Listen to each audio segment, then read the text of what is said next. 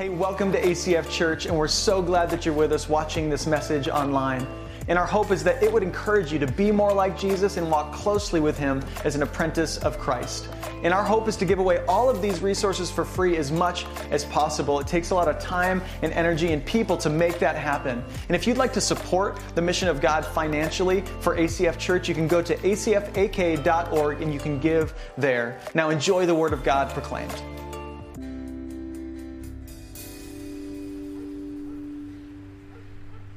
Okay, I think that's everything for our picnic. Let's do a double check. Lunch meat? Check. Mustard? Check. Bread? I could have swore I put it somewhere. Oh, there it is. All right, I think we're ready to go.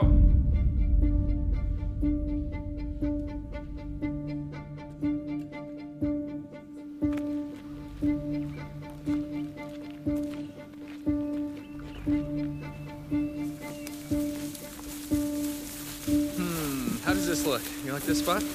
Yeah. All right, let's do it. They thought they were alone.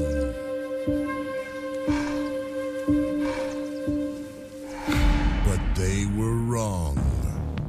What was that? It's probably nothing. Let's make a sandwich. That was definitely something. There's only one man who could save them. Open up, please! Open up! I've seen it before. Hunts like a wolf, runs like a man, and smell fear from a mile away. There's no escaping it. But there's gotta be a way. It's here. You guys are gonna need these. What's that one? That's mine.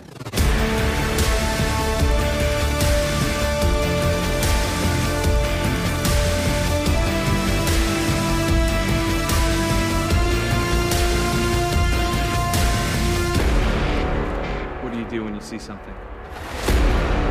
Don't miss. Hunted.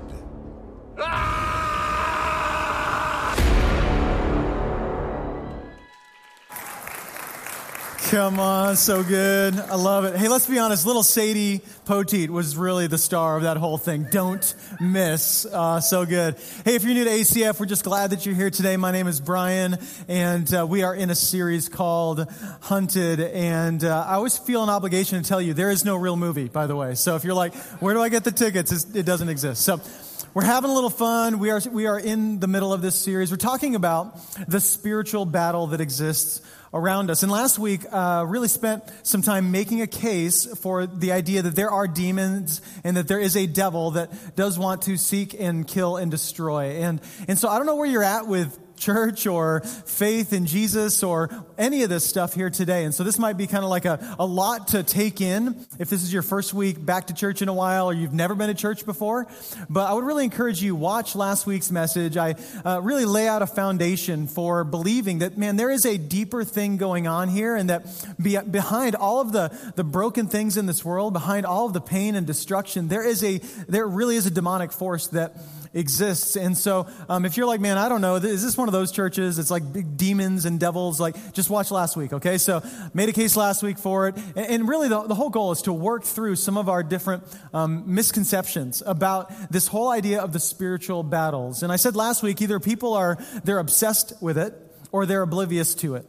Either we live and it's all we think about is these demonic things, and especially coming into Halloween, it's all the scary movies are going to be on TV, or you live like it doesn't exist. And I want to tell you this, if you're a Christian, a follower of Jesus, to believe in Jesus is to believe that there are demons in the world. There's a demonic force that's working against you. Like, you don't really take one without the other. And so we as a church family, especially right now culturally, want to be awake and aware to the fight that's happening around us, because there's so much division, so much fighting. And so behind all of that is a force. And we said this about Satan, he does have power in this world. We do see him right now in this moment. Although Jesus has come and has died on the cross for the sins of the world, has conquered sin and death through his resurrection, we are waiting on a day that Jesus will return to earth and establish his kingdom on earth as it is in heaven.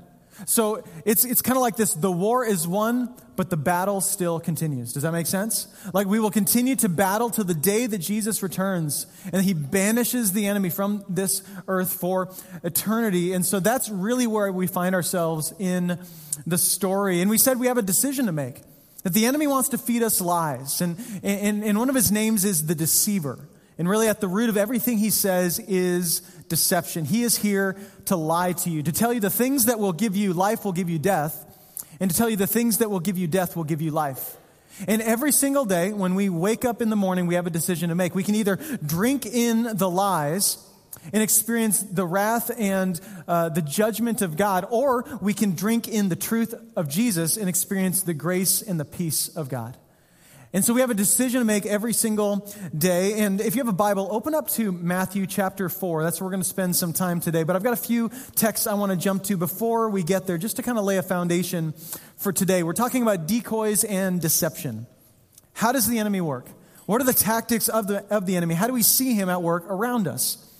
In fact, Paul, who wrote most of the New Testament and planted most of these first century churches, he writes in 2 Corinthians this message to his people because the church is really struggling. And the church is struggling because there's relational fallout happening. And maybe you've been in a church before. Maybe you're part of a de-churched crowd. And you really, this is your first time back to church in a while because your church growing up was so divisive. Like people did not love each other. There was not a lot of Jesus in the church, which is a problem. And so within this early church, there's nothing new under the sun. What they're dealing with is unforgiveness, relational turmoil. There's problems in the family of God. And Paul knows it's going to undermine the potential of God's work in them and through them. And he says this in verse 9. He says, another reason I wrote you was to see if you would stand the test and be obedient in everything. Anyone you forgive, I also forgive. And what I have forgiven, if there was anything to forgive, I have forgiven in the sight of Christ for your sake, in order that Satan, listen to this, might not outwit us, for we are not unaware of his schemes. See what Paul does? He says, your unforgiveness isn't just about you. It's not only coming from you. It's actually being used by the enemy, the hunter, to devour you, devour the church, and take you away from God's plan for you. And this can be overwhelming, right? Like, man, if you start to believe in this stuff, it can be scary to think, man, there's an enemy that probably knows me better than I know myself. We said this last week. The devil, he has power, right? It's a restricted power. He's like a dog on a leash, but he has power in the world. And so we know that, and it can feel overwhelming. Like, how could I ever stand up to this? I was reading a book by Chip Ingram this week called The Invisible War. You can grab that if you want to kind of study some of this stuff a little deeper. But he makes this point that I want to start off all of this today with, because I think it would be a mistake if I communicated in any way that when it comes to the spiritual battle, you just have to be strong enough. You just gotta fight it out, and you gotta win. Like you gotta stand up, in that if you stand up and if you strengthen yourself all on your own, like you can fight the battle. But that's not how we fight this battle. Here's the truth, is that we don't fight for victory.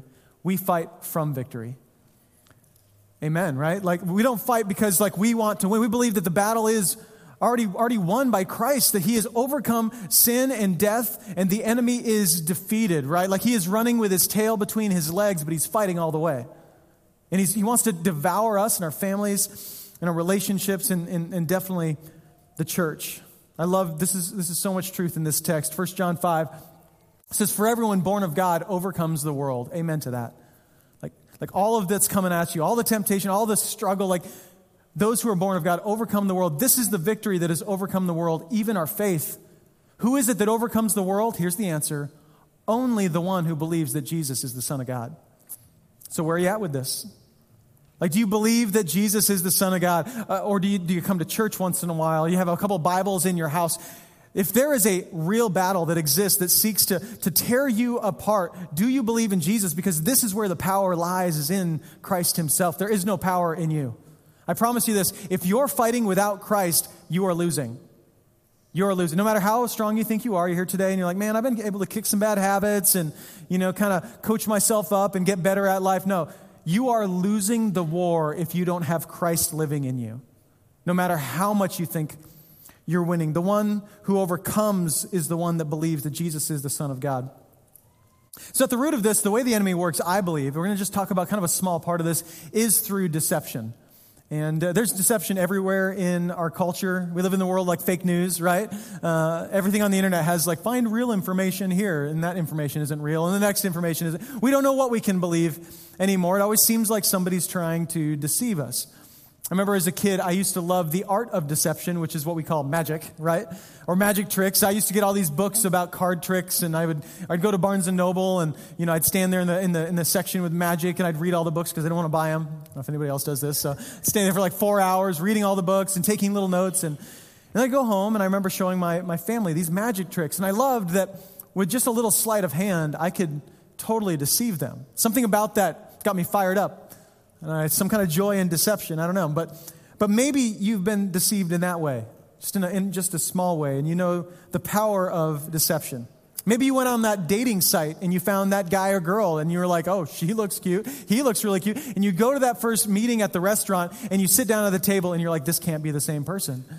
And as you get to have the conversation, you realize that profile photo was from 25 years ago and things have changed, as they have with you. But anyway, we just go like, that's not what I thought I was going to get. That's not what I thought I would see. Maybe you've been deceived by the fine print. You signed a document or some kind of agreement, and you didn't read it all, because who reads all the fine print, right? It's a waste of time until it's not. Until now you're in a load of trouble, and you go back and you're digging through all the documents. What in the world did we sign? And you feel like you've been deceived. I think even Christians, we've been guilty of what I would call the bait and switch, where we tell somebody, hey, this is what it's like to follow Jesus, but it's just not totally true. And maybe you walked away from the church for a while because you heard about Jesus and somebody kind of fed you this bill of goods, like follow Jesus, you're going to get the girl, the house, the job, everything you always wanted. It's going to be easier, and it got harder. And you said, well, then this isn't for me. I think far too often, because we have a desire to see people find the truth of Christ and find peace in their life, that we try to maybe minimize the challenges of following Christ. I mean, really, it is a sacrifice. And if you just watch Jesus and you see the sacrifices he made, he is the model for what it looks to be faithful to God. And we know Jesus walked through his life all the way to a cross. I love how Tim Keller says it. He says, anyone who offers you a Christianity without tears is most certainly selling you something. There will be tears, but joy will come in the morning. We believe that. There will be tears, but there will be a joy that we experience in the morning. Ultimately, in the end, God will give us everything we need. Maybe you've been bait and switched in that way. Or maybe a Christian invited you to church and they're like, no, you can trust my church. Just come as you are. And you came as you are, and they found out who you are, and they wished you wouldn't come. And you were like, oh, it's one of those churches. I get it. I'm not welcome here. And you felt the bait and switch.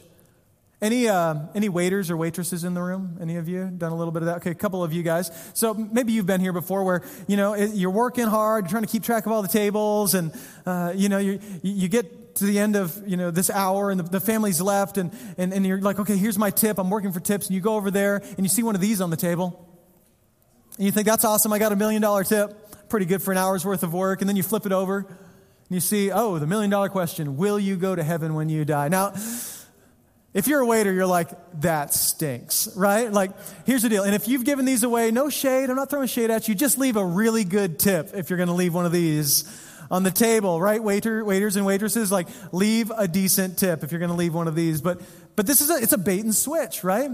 Which, just side note, by the way, our community should be really excited for church to get out on Sunday morning, because the tip's going to get awesome, right? Because all the Christians are going to show up and be really generous. Are you with me?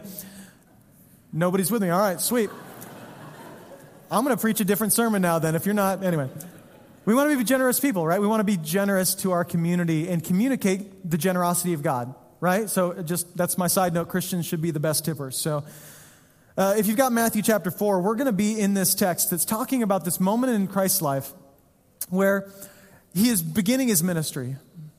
He's grown up and learned the scriptures, and like we have, he's just kind of been growing up to this point. And God is going to call him into something powerful here. And what we see in this moment, actually in chapter 3, is Jesus ends up getting baptized. This is the baptism of Jesus. This is a really important text, because if you ever want to look for the Trinity, the Father, Son, and the Holy Spirit together in one in the Bible, this is one of the places you go. Because in this moment, you see the Father and the Son and the Spirit together. We believe that God is one. He's one God, three persons, one God. And Jesus is there, and he's going to get baptized.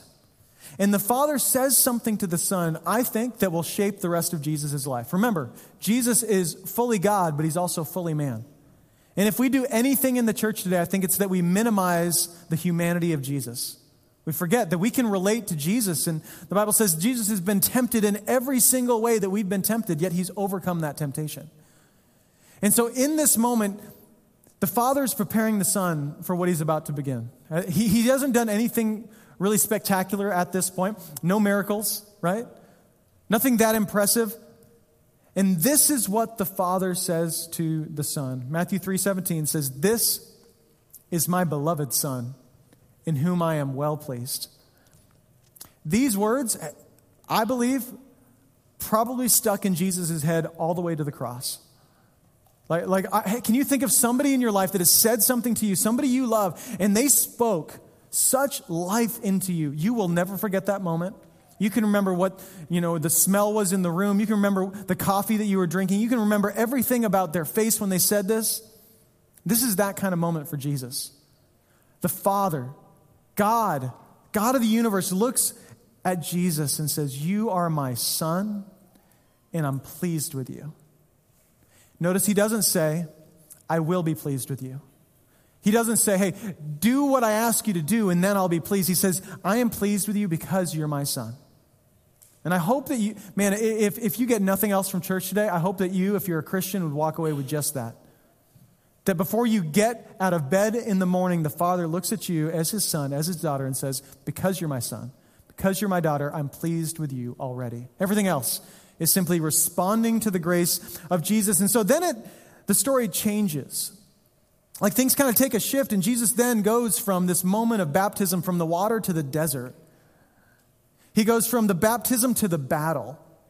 And this is where it all begins. In chapter 4, verse 1, it says, then Jesus was led by the Spirit into the wilderness to be tempted by the devil. So don't miss this. The baptism of Jesus was what led to then Jesus was tempted. I believe wholeheartedly that this moment of affirmation from God was literally what qualified Jesus for what was about to happen. It's what allowed Jesus to walk faithfully in what was about to happen. Was the Father started with affirmation of who he was. Continuing on, it says in verse 2, after 40 days and 40 nights, he was hungry. Yep, I would be too. I don't know how long you've gone without food. I'm pretty hungry after about missing one meal. And so 40 days, 40 nights, no food. The tempter came to him and said, if you are the Son of God, tell these stones to become bread. Jesus answered, it is written, man shall not live on bread alone, but on every word that comes from the mouth of God. Then the devil took him to the holy city and had him stand on the highest point of the temple. If you are the Son of God, he said, throw yourself down, for it is written, he will command his angels concerning you, and they will lift you up in their hands so that you will not strike your foot against a stone. Jesus answered him, it is also written, do not put the Lord your God to the test. Again, the devil took him to a very high mountain and showed him all the kingdoms of the world and their splendor. All this I will give you, he said, if you will bow down and worship me. Jesus said to him, away from me, Satan, for it is written, worship the Lord your God and serve him only. Then the devil left him, and angels came and attended him. So here we are, Jesus being tempted. As we look at our lives, we are often tempted, and we need to begin to see the enemy for who he was. And I was envisioning this moment this week as I was kind of thinking about this, and I was thinking, what did the devil show up like? What did he look like? And I don't know what your background is, or maybe what movies you've watched, but it'd be easy to think he showed up as this little bald demon thing with a tail and the horns and the pitchfork and something scary, right? That would make a lot of sense to us, but I honestly don't know if he showed up that way. The Bible says that the devil masquerades as an angel of light. We know he's one of the most beautiful of all the angels before he fell from heaven, right? So we know that to be true. And so maybe he showed up as just somebody looking very pleasant. I was thinking this week, maybe he showed up looking like one of the disciples, one of Jesus' close friends. Wouldn't that be deceptive? Have you ever done this where you see somebody and you're like, man, I already like you because you look like my brother, or you look like this friend I had growing up. And so there's already this affection you have for somebody even though you know nothing about them. Maybe he showed up as a child. That's kind of creepy, but like maybe he's walking like this little girl walking around, tempting Jesus, speaking to Jesus. It would make sense that he's trying to deceive. And there's a reason that hunters wear camouflage, right? Because they don't want to be seen. And the devil certainly acts in this way. And so he goes into the desert for 40 days.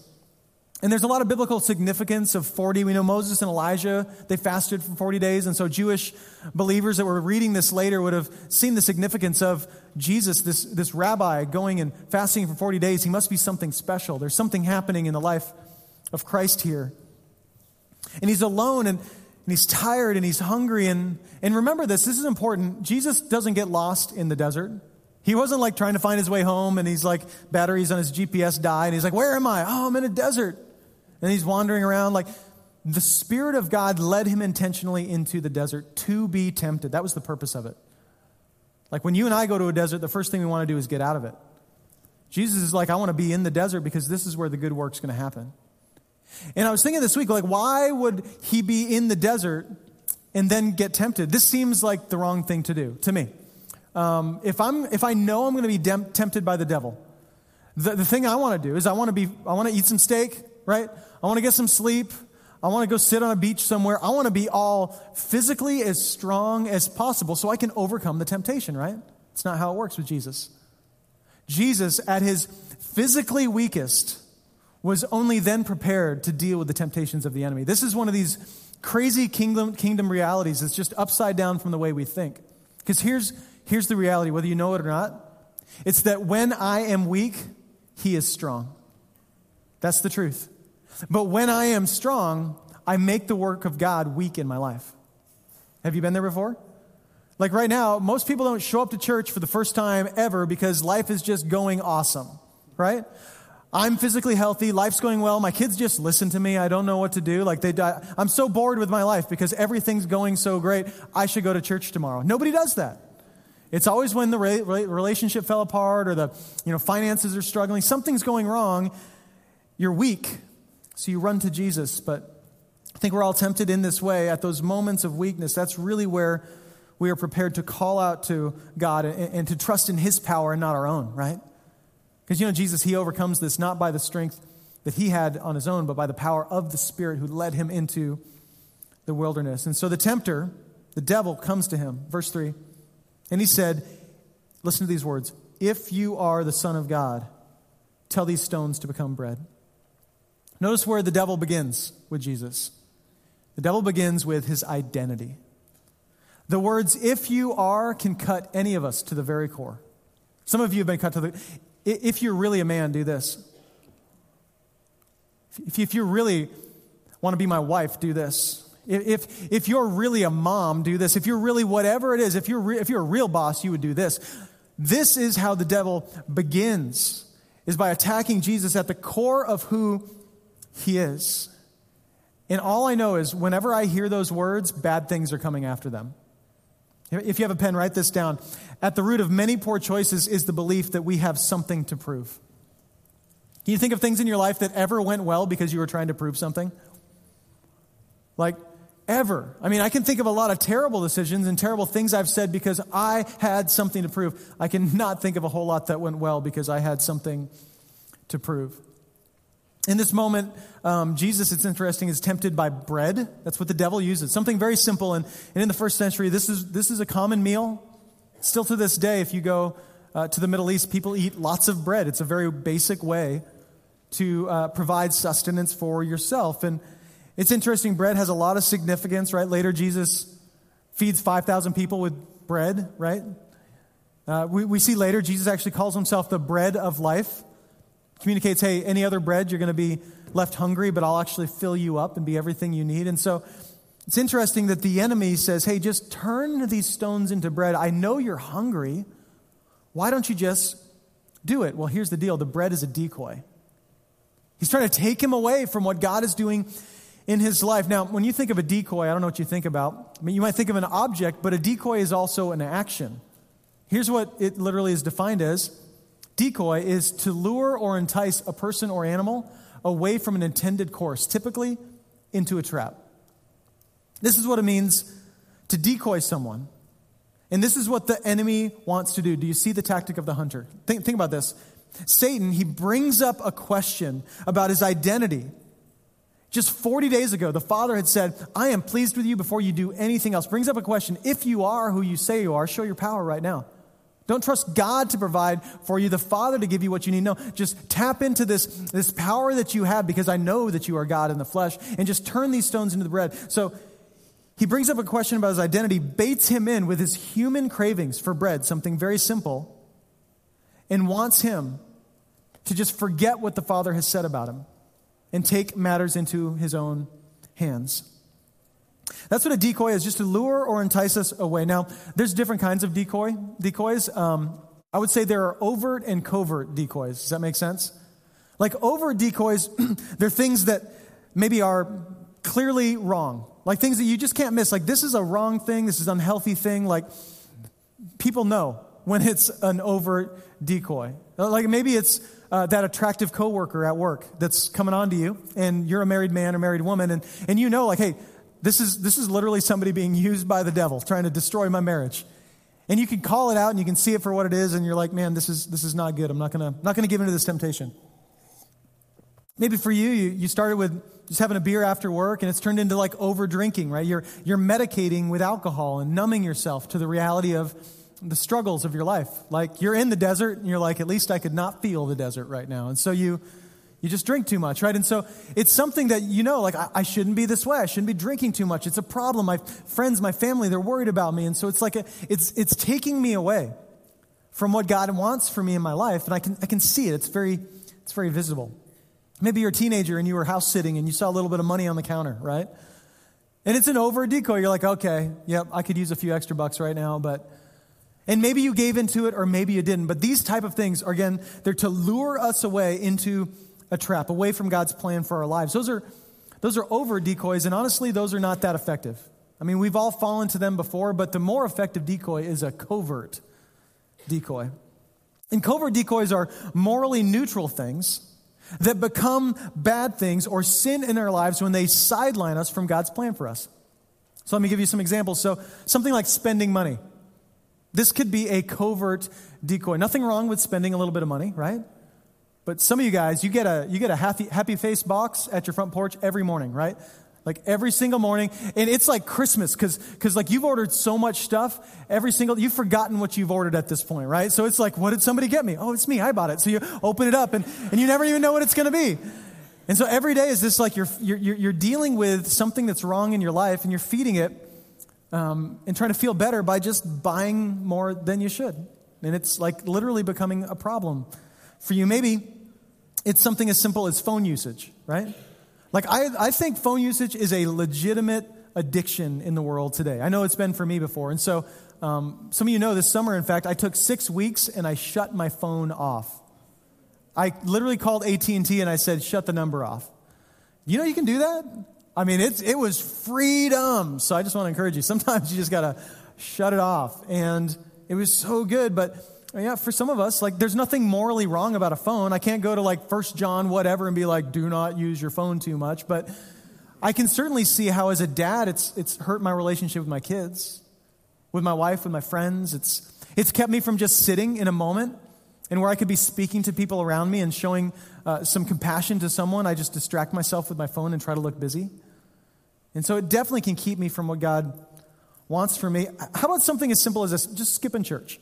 So you guys showed up, like for whatever reason, you got out of bed today and you showed up here. And there's nothing morally wrong about not being at church. Like I can't say like if you miss church a week, like that's a sin. But I can say that when we abandon the family of God and think that we can live this life faithfully on our own, we are lying to ourselves and believing the lies of the enemy. And so, again, it can just be this slow slip where we disconnect from the family of God. Or at some point, our kids are grown up and they're out of the house and we're like, well, why aren't they going to church? Why don't they take their faith seriously? And we look back and we're like, oh, because I was preaching a sermon every week that church didn't matter, that family didn't matter, that what God wants for us doesn't matter. I never preached that it mattered by the way I live my life. And so it's a slow slip into those things. How about different hobbies? How about the things that I've got all kinds of hobbies. Alaska provides lots of hobbies. And they're good things that he can use, but at the same time, they can become distractions and obsessions. How about relationships? Relationships can be a covert decoy. Some of you, all you can think about is the relationship that you're not in. And others of you, all you can think about is the relationship that you're in. Either all we can think about is getting into a relationship or wishing we were not in a relationship. And so this can be a covert decoy, and it can distract us from what God wants to say to us. Now, some of you are thinking, well, okay, Brian, I'll just stop taking the bait. Okay, there it is. Like I can see it in my mind. I know what it is. I'm going to stop taking the bait. That's just not how it works. You can't really overcome the enemy by your own strength. That's just not how it works. In fact, the video that we showed at the beginning, it's just a joke, something to be fun, like, get flamethrowers and guns. That is not how you overcome the enemy, by the way. You can't get enough flamethrowers and rocket launchers to kill the enemy. The only thing you can do is stand on what God says is true about you. It's the only thing you can do. You see, I think this is true. The reason we take the bait is because we don't believe and understand who God says we are. That's at the root of what Jesus is experiencing here. The enemy, he's smart. He knows that just some bread's not enough. We see Jesus spending time with the prostitutes. Just somebody who wants to maybe throw themselves at Jesus, that's not enough. Like, the enemy wants to attack who he is, like who he believes he is. Now, how do you know if you've been kind of taking the bait lately? Are there some symptoms in your life? If you don't know what it is, how are you going to overcome it and know that maybe you've been giving into it? Well, I kind of wrote down a few things that I see in my life and in other people's lives where when people are taking the bait, here's what happens. When you're taking the bait of the enemy, all of a sudden, Jesus stops being a substitute for your sin and becomes more like a life coach. I don't know if that makes sense. Like it stops being, man, I am saved by grace through faith in Jesus. He has taken all of my sin. I am now established in who I am in Christ Jesus. I never have to prove anything to anyone for the rest of my life because I know who God says I am. It moves from that over to here to Jesus just wants to make my life better. And a lot of people go to church for that for the first time. That they're like, hey, I don't know how to be a better parent, so I want to come to church. I just want to be a better person, a better friend, or stop having so many problems. And then Jesus turns into like a life coach instead of your Savior, right? Instead of the one who loves you and died for you. We know we're taking the bait when we stop loving God. We just become really religious. Have you been there? Just kind of fallen into that trap of just doing things and just showing up to church on Sunday morning and you're like, I'm not even sure why I'm here. It's not out of affection for God or love for his family. It's like, man, this is just my routine. Or maybe you fall into this trap. You stop loving people and you just try to sign up on a serve team to serve once a month, right? Which, if you're on a serve team at ACF today, like we talk about this every single week. We huddle up together. We pray for everybody else that's come in here today. And we're always talking about we want to see the people that show up today. Like we're not here to prove, like, look how holy I am because I held a door open. We're here to say we love you and God loves you. And you have a family here. And you have a place, like you can belong here. That's the point. But you know you're taking the bait when it just turns into some way of pleasing God. Maybe you do this. Maybe you memorize some Bible verses and you trade that for actually getting to know the heart of God in your life. Actually seeking his voice in your life. Whatever the bait is in your life, whatever it is, here's what I think everybody needs to hear today. And it's just this. Don't eat the bread. Don't eat the bread. Like whatever it is. You got to start with that. You got to identify what the bread is and how the enemy's at work, what the tactic is, and go like, okay, I'm just going to stop by resisting that for a moment in my life and going, okay, I'm going to reset and just listen to what God might say to me about who I am. This is so important because when you know who you are, you'll always know what to do. If you ever don't know what to do, go back to who you are. Go back to God. What do you say about me? And it's crazy how much clarity you'll get in your life about simple little day-to-day decisions when you spend time going, okay, this is who God says I am. I'm going to receive that today. So Jesus, he's got a decision to make. Am I going to eat the bread? And I fully believe Jesus was tempted in this moment. This was a real temptation, right? He really was tempted. Is he going to follow the flesh or is he going to follow the Spirit? That's really a decision. Am I going to give into the flesh or give in to the Spirit? The devil wants you to live by the flesh. And one of the most well-known passages is in 1 Peter 5:8 about spiritual battle and about the devil. It says this, be alert, and of sober mind. So you got to be sober, just to start. So be alert and of sober mind. Your enemy, the devil, prowls around like a roaring lion looking for someone to devour. Right? So he's saying like, hey, I know it's easy to distract yourself, to numb yourself from what's going on, but if you're numb, you're not going to see the devil at work, right? At a basic level. But then he goes on, he says, this devil, he's like a lion. Literally wants to eat your flesh, okay? Kind of gross, but that's the illustration. Now, I don't know if you've watched any National Geographic before or seen actual lions. It's crazy. A few years ago, I was able to go visit Kenya, and we flew into Nairobi, and we're visiting some Compassion International sites and some really cool work that's happening over there. And one of the days, they were able to take us out on this little safari. So we're driving around. I'm like, ooh, what kind of animals we're going to see? We're going to see lions, and I'm like, lions? Really? They're like, oh, yeah, we're going to get you right next to a herd. A pride of lions? Maybe that's it. A pride of lions. And we're driving in this Land Cruiser, and I'm looking around. I'm like, no roof, no doors. I don't want to see lions. I'm not into this. Give me like a Sherman tank, and then we'll go see some lions. But they seem like it's going to be cool. So anyway, so we go driving around, and we get down in this little gully, and here is this group of lions, and it was incredible to watch them.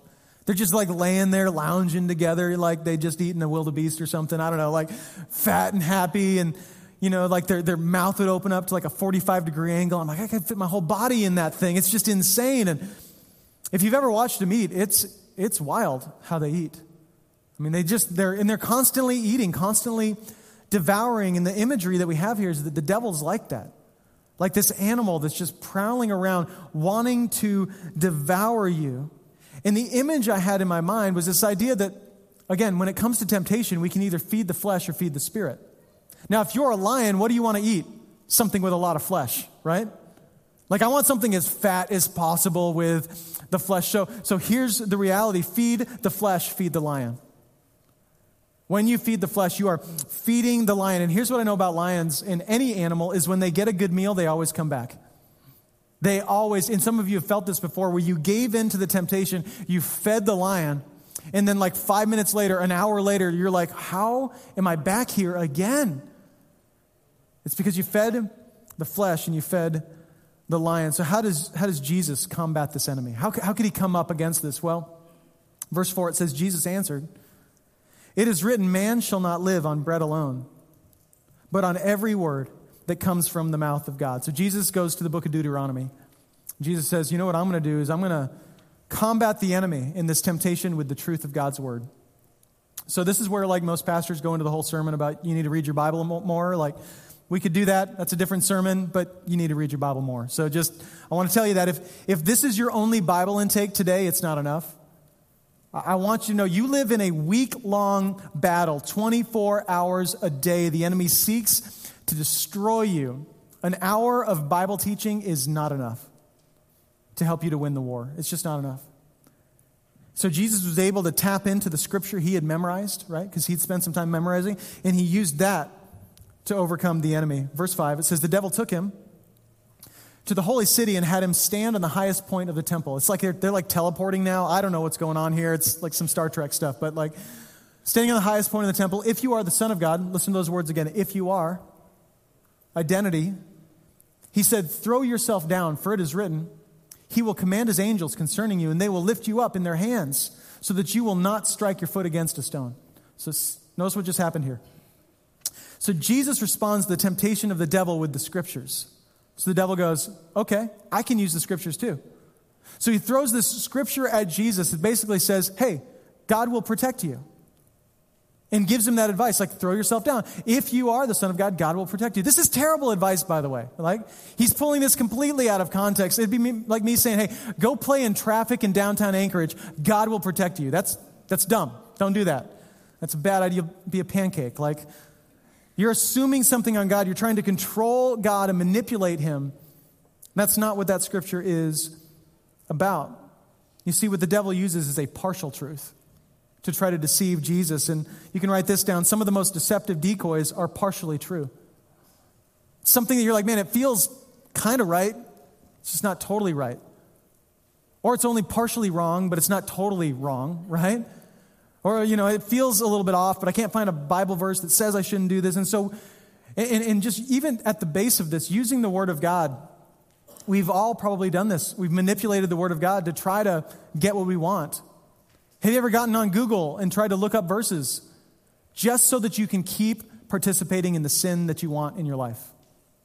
Like if I can just find a verse that tells me it's okay to sleep with my girlfriend, like that's going to be great. Like if I can just find a verse that tells me it's okay that I can not be generous to people around me, that'd be great. Like, and if you do enough work, you'll find something. Like it'll be completely abused, but you'll find a way to make it happen. So I could do a whole series on scriptures that we abuse. And I just thought of one, by the way. Like right now, when it comes to the world around us, with all the conflict, we'll just talk about one real quick. And this is the classic one that we throw out, Matthew 7:1. And I did it in the King James version, by the way, because like that's when people toss this one out like a truth grenade. I always hear it in the KJV. So it's like judge not, that ye not be judged, right? Like that's how I want to say this. Judge not, that you not be judged, right? So this is the classic like catch-all junk drawer scripture for anything that I want to continue doing, and I don't want your conviction, right? Like, I mean, it'd be like my daughter, she's a teenager now, and she comes home, she's like, Dad, I met a boy, and I'd be like, huh? She's like, well, yeah. And I'm like, tell me about him. She goes, well, he's 27. And I'm like, huh? And, he lives with his parents. And I'm like, huh? And, he like doesn't have a job. It's some kind of unemployment thing he likes to do. So I don't know, like, I feel like that's pretty good. So he's making money. So that's good. I'm like, huh? And then she's like, and he's got 2 cats. And then I'm like, honey, you're not going to go out with this guy. And then she goes, Dad, don't you know Matthew 7? Judge not, that you not be judged. Parents, just so you know, she's wrong, right? You need to help her out with that. Help her out with that. This scripture, we won't get into it too much. It's really about judging the intentions of a heart, but we are, as Christians, allowed to look at the world and go, hey, child abuse is wrong. You're hurting your family, you're hurting your kids. Like, this is wrong. Like, we're okay to look at things. Human trafficking is wrong, right? Deception, lying, it's wrong. Like, we're okay to see those things within the context of understanding our own sin, that we're not here to be the final judge. We are here to see that there is a difference between living in the truth of Jesus and the lies of Satan.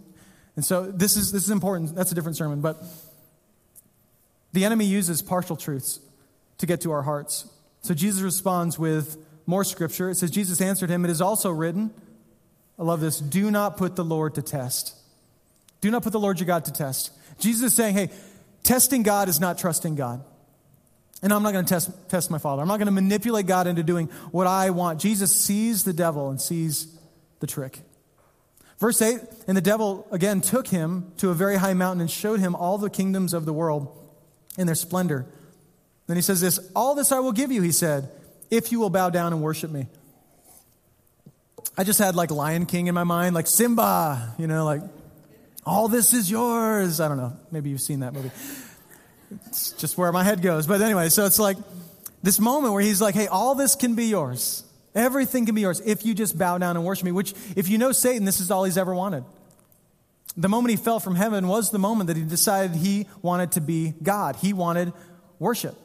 He didn't want to worship the one true God. So the temptation he's giving Jesus, he's like, Jesus, I know that there's this plan for your life, and man, there's some pain at the end, but like I can give you it all now. Like you can have everything you've ever wanted right now. All the power, I can give it to you right now. You can have the crown without the cross. You can have all the power without the suffering. This is a lie.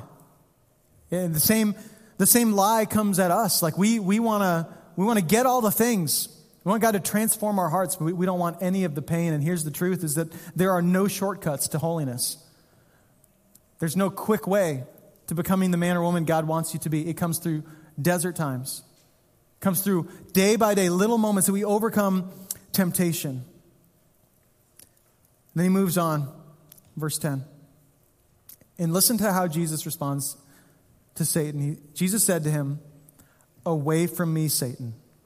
And I just want to pause for a moment, because this is the decision-making moment. Like being tempted, we talked about this as we walked through the book of James. Temptation is not sin, okay?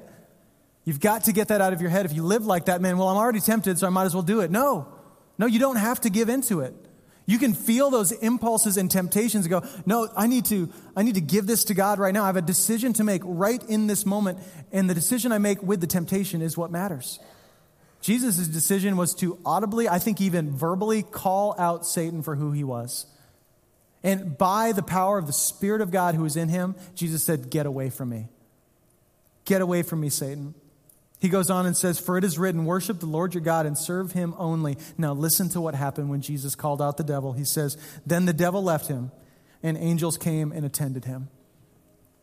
So I don't know how you deal with temptation. And I get that some of you are like, I don't want to be weird, right? Like if I ever spoke to the devil in any way, that would be something they'd put me in a straitjacket or something like that. But there is a time where maybe alone tonight that you verbalize and say, hey, just get away from me. And I just want you to know that the same power that lives in Jesus lives in you. That same power to overcome the enemy lives inside of you, and that you have all authority. And as God's church, if you're a believer, you have everything you need to overcome the temptations in your life. And it's not in you, but it is in Christ. And maybe you just need to verbalize this just in the car. I get it. It's kind of weird. Just be like, hey, get away from me. Jesus is enough for me. And I know who he says I am. And maybe you just need to stand on that. So where do you move forward? How do you take a step when it comes to the decoys? I'm going to give you 3 things before we leave. The first is reflect. If you've got no margin in your life, you're never going to begin to identify the tactics of the enemy. If you're just run, go, you won't see him at work. You might see the covert things like, well, Brian, at least I'm not doing that. But there are overt decoys in your life that are taking you away from God's beautiful plan for you. And they're minimizing how God wants to use you. So you just need to stop and reflect. And I would encourage you this week, just take 5 minutes every day in the morning before you let your feet hit the carpet and just reflect and go, God, who am I? Who do you say I am? And how can I overcome the tactics of the enemy today? Just simply that. The next thing is this, repent. This is really important, by the way. I know some of you are like, well, yeah, it starts with R, so that's good. No, this is really important. Repent. Repentance is simply to think differently. It means to simply call out the lie for what it is and to believe what is truth. So that's the next step, is to go, okay, I'm going to reflect. I'm going to see the lie for what it is. The next thing is to repent and go, God, you have to change my thinking. You have to change the way I see my life and see this part of my life. And the third thing is this, resist. First reflect, then repent. And then you have something to do. We don't just sit around and say, God, heal me of all this stuff, but I'm not going to do anything about it. No, you can resist. In fact, James 4:7 calls us to do this. It says, submit yourselves then to God. Resist the devil, and he will what? He's going to flee from you. Just resist. Some of you just stopped resisting. You gave up a long time ago. You've thrown yourself into the hands of the enemy. Your call, once again, is not to battle with flamethrowers and rockets. It's just to resist. It's just to stand firm in what is true. And it says right here, if you just resist a little, just to stand up for a moment, just by the power of God in you, God will do the rest. He will overcome the enemy in your life. You actually can be free from things that you have struggled with for 20, 50 years. I've seen it before. I will definitely see it again. So I just believe that for you. If you want to take some steps today, I want to grab this sheet off your seat here. This is something we do as a church family. We do action steps. You just want to tear this little card off the bottom and fill this out. You can just drop it in the basket on the way out. And again, we don't spam you. We're not trying to get anything from you. We just want to send you a text this week so that you don't go a whole week not thinking about this stuff. If there's a chance that you might forget what God's doing right now, we want to text you some encouragement. So you can drop these in the baskets, but maybe your box you need to check is just that you're going to choose to put your faith in Jesus. You've been trying to fight the devil and you've been losing for a long time because you can't beat him. You just can't do it. You cannot win apart from Christ. Today you're like, man, I'm done fighting on my own. Maybe you need God's help seeing the tactics. Today you're like, I don't know what the bread is, Brian. I think it's in my life somewhere, but I just don't know what it is. If you ask God, he will show you. If you take this seriously, I think he'll show you. Maybe today you're going to say that I will no longer let my cravings cloud my identity.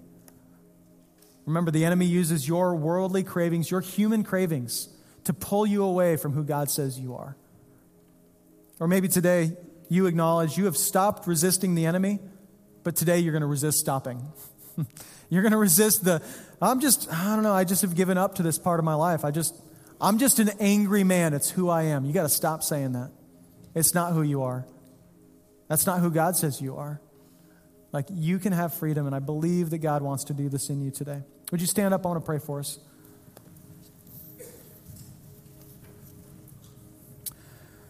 God, thank you so much that you are a God of freedom, and God, that you heal people who have been wounded and who have been in chains for a lot of years. And God, I've seen it over and over again. I've seen it in my life, God, and I just pray that over ACF Church.